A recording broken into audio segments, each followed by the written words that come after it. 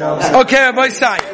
Mishnah over here reads as follows. Listen carefully. A very, very choshev lesson that we learn from this Kavaldige Mishnah. Who are your oimer? Right, this Rebbe Eliezer Kapar. Right, he said the previous Mishnah and he's continuing with this Mishnah. Please put that away. Okay? Where the Mishnah says like this.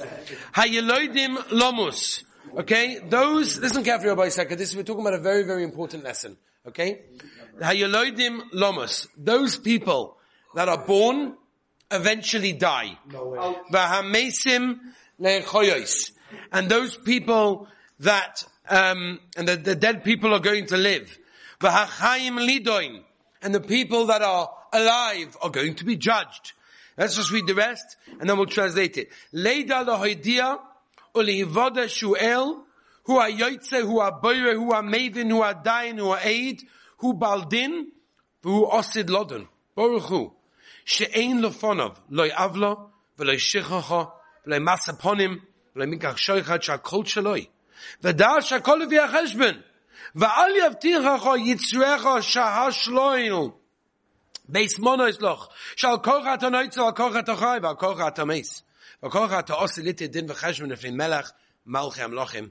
HaKadosh Baruch Hu. So let's translate the Mishnah and let's try to understand it. I think there's a very, very important lesson that we can learn from this Mishnah in our lives. Okay, let's take the message from this wonderful Mishnah. So the Rebbe Eliezer Kappa says, if you're born, eventually you're going to die. And if those that are dead are going to live again. Those that are alive are going to be judged. Therefore, to learn from other people, teach other people, and realize that the Rabbeinu Shalom is the Melech Malchei Amlochim, he's the creator of the entire world, creation, and everything inside it. He understands, he's the judge, the witness, everything, and he will be the judge in the future. And that scary time, and that nobody, the Rabbeinu Shalom doesn't forget anything, there's no bribes, and there's no being biased, right? The Rabbeinu Shalom knows everything, and we have to realize that. Don't let your Yetzer Hara persuade you that there's any place that you could be safe. You cannot. Because against your will, you were born, and against your will, you will die. And against your will, you will be called for judgment in the future in front of the Melech, Malchei, Hamlochim, HaKadosh, Baruch Hu.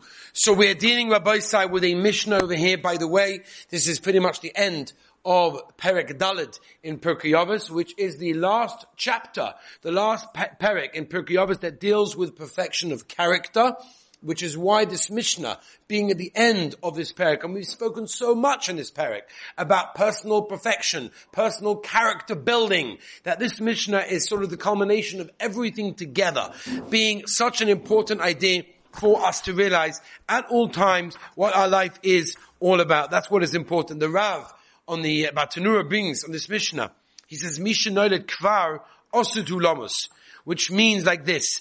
That means a person has to realize is that even if right now you're alive, you are eventually going to die. You know the famous story of obviously it's a mashal, of a guy that's wife was about to give birth.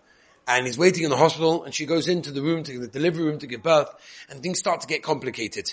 Doctors start running in, and things are scary. I can tell you as a personal experience, when you're waiting outside the room, when your wife is giving birth, and things start to get serious. I had that with one of my children actually. It was really, really scary. The cord, the umbilical cord was wrapped twice around one of my kids, and it was not poshet. Baruch Hashem, the baby started to breathe, and Baruch Hashem, healthy ad hayom hazeh till 120 Be'ez Hashem. But it gets scary. It gets scary when things start to get all nervous, like the doctors are walking. So this guy was waiting outside. Doctors started running in, and started hearing alarms, quickly get in, whatever.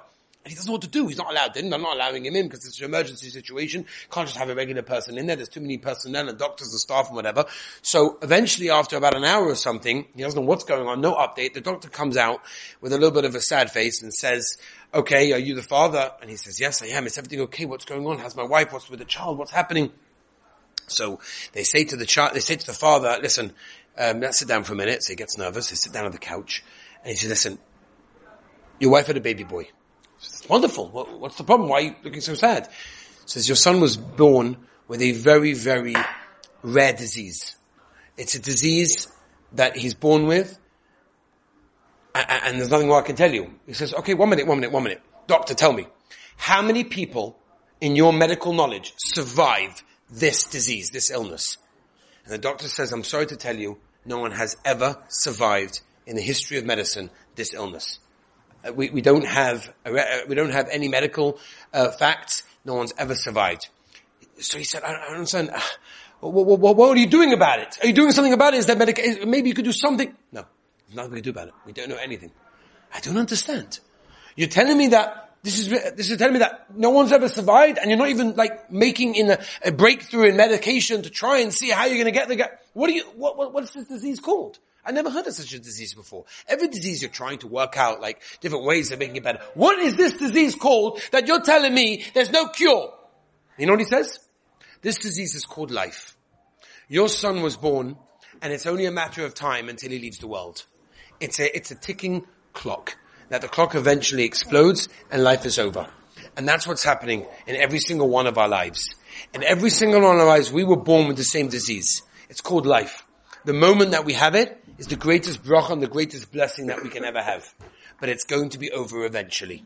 And if we don't utilize the time that we have to realize why we are on this world, why we were put on this planet, that's a whole different situation. The Rav also brings down in the Batanura that if a person doesn't utilize a moment of his life, he's not really alive. He's not really doing anything for that life. Okay? The Gemara tells us that brachos yud chesem at base. The Gemara says, Rishoim, afilu b'chayim kuri mesim. Even when they're alive, they're called dead. Whereas tzaddikim, what does the Gemara say? Tzaddikim, even when they're dead, are called alive. What's pshat? How can a tzaddik when he's dead be called alive? And how can a rasha when he's alive, called dead? Zuk the Gemara in brachos yud ches, right? It's also a medrash in Koheles Rabbah as well. It says the Gavaldik Zach. What is a rasha doing? A rasha is wasting his life. He's not doing anything. He's not actually building himself. He's not becoming closer to Hashem. He's not doing any mitzvahs. He's not doing anything that's got any tachlis. That's death. You're not using and utilizing the life that Hashem gave you. That is instant death. Yes, you're alive. Yes, you're breathing. Yes, Baruch Hashem, your heart is pumping, and every single person's heart should be pumping and pumping and pumping healthily till 120 years. But if you're not utilizing the opportunity that you have, you're dead. You're not alive. Whereas that tzaddik, who may have left the world, he may not be in the world anymore, but his maisim tovim, his Torah, his ashbah, affected the bria, affected creation, affected somebody else in the most amazing way. I'll give you an example. The Gemara tells in Rosh Hashanah Yud Ches, everyone knows the Gemara. The Gemara says that on Rosh Hashanah, Sifrei Chaim and Sifrei Meisim are open in front of the Rabbeinu Shalom. Sifrei Chaim, Sifrei Meisim. That means the books of the ones who are going to die and the books of the ones that are going to live, right? Are open up. And there's also the Sfarim of the people that are Beinim. Beinim. So the question is, what does this mean? First of all, what does it mean, Sifrei Chaim and Sifrei Meisim? If a guy's alive, I understand, he needs to be written down if he's going to die this year. Is he going to live through Rosh Hashanah, or Chas Hashanah is he not going to? Why do I need the Sifrei Meisim? Sifrei Chaim and Sifrei Meisim. There's the alive books and the dead books. Why do I need the Sifrei Meisim? The guy's dead already. The answer is very simple. Because of what he did in this world could still have repercussions for hundreds of years later. We look at the tzaddikim and the gedolim. Oh, but we look at ourselves as well. And even look at your grandparents or great-grandparents. And what they left in the world. That they allowed you to be shomer Torah mitzvahs. They allowed you to have a connection to Hashem. To put on tefillin. To wash negavasa. To wear tzitzis. To bench. To daven. To do all these beautiful things. It's in their schus. So even though they're no longer in the world, they're still gaining the schusim. That's why you have a Sifrei. That's why you have Sifrei Meisim. That's what the Mishnah is telling us over here. The Mishnah is telling us over here. Rabbi Eliezer Kappa is telling us the greatest message of life ever. After learning a whole perek and a whole, basically, Masechta until now, of character perfection, of working on yourself, becoming a better person, knowing who you are, knowing your strengths, knowing your weaknesses, working on your Yetzer Hara, understanding your Yetzer Hara, can only be done if you realize that we're in this world for one time and one time only. We only get an opportunity to be here for a short time. We're not here forever. Yes, we would love to be here forever, but it doesn't work that way. We're here for a short amount of time, and we're here for a purpose. We're not here stum. We're here to be able to work on ourselves, to become better people, to become closer to the Rabbeinu Shalom. And if we don't realize that, we have a din that we're basically dead. We have nothing. And like the Mishnah tells us over here, there's no way you can get out of this. The Rabbeinu Shalom forgets nothing. everything you do will be remembered by the Ribbono Shel Olam. And you're going to be called, after 120 years, on Din v'Cheshbon. The Vilna Gaon famously said, what is the difference between Din and Cheshbon? Din is what you didn't do.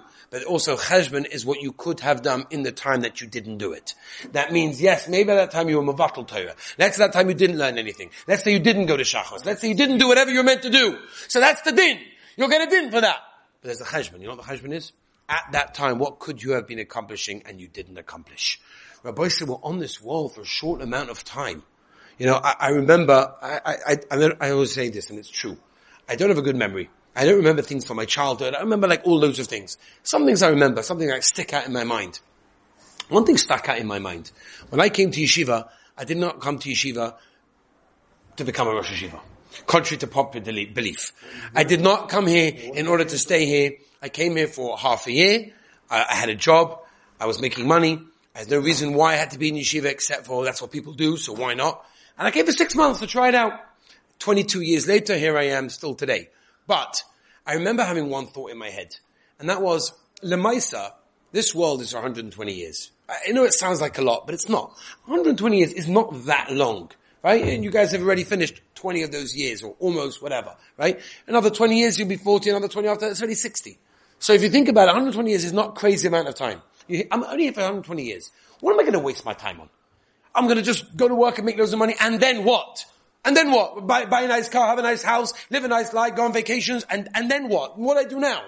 Is that really what life's all about? And I'm not saying don't work, and I'm not saying don't make money, and I'm not saying don't have a nice house or a nice car and go vacations. All of that is wonderful. We've spoken about that many times. As long as your kivun, as long as your direction is in the right way.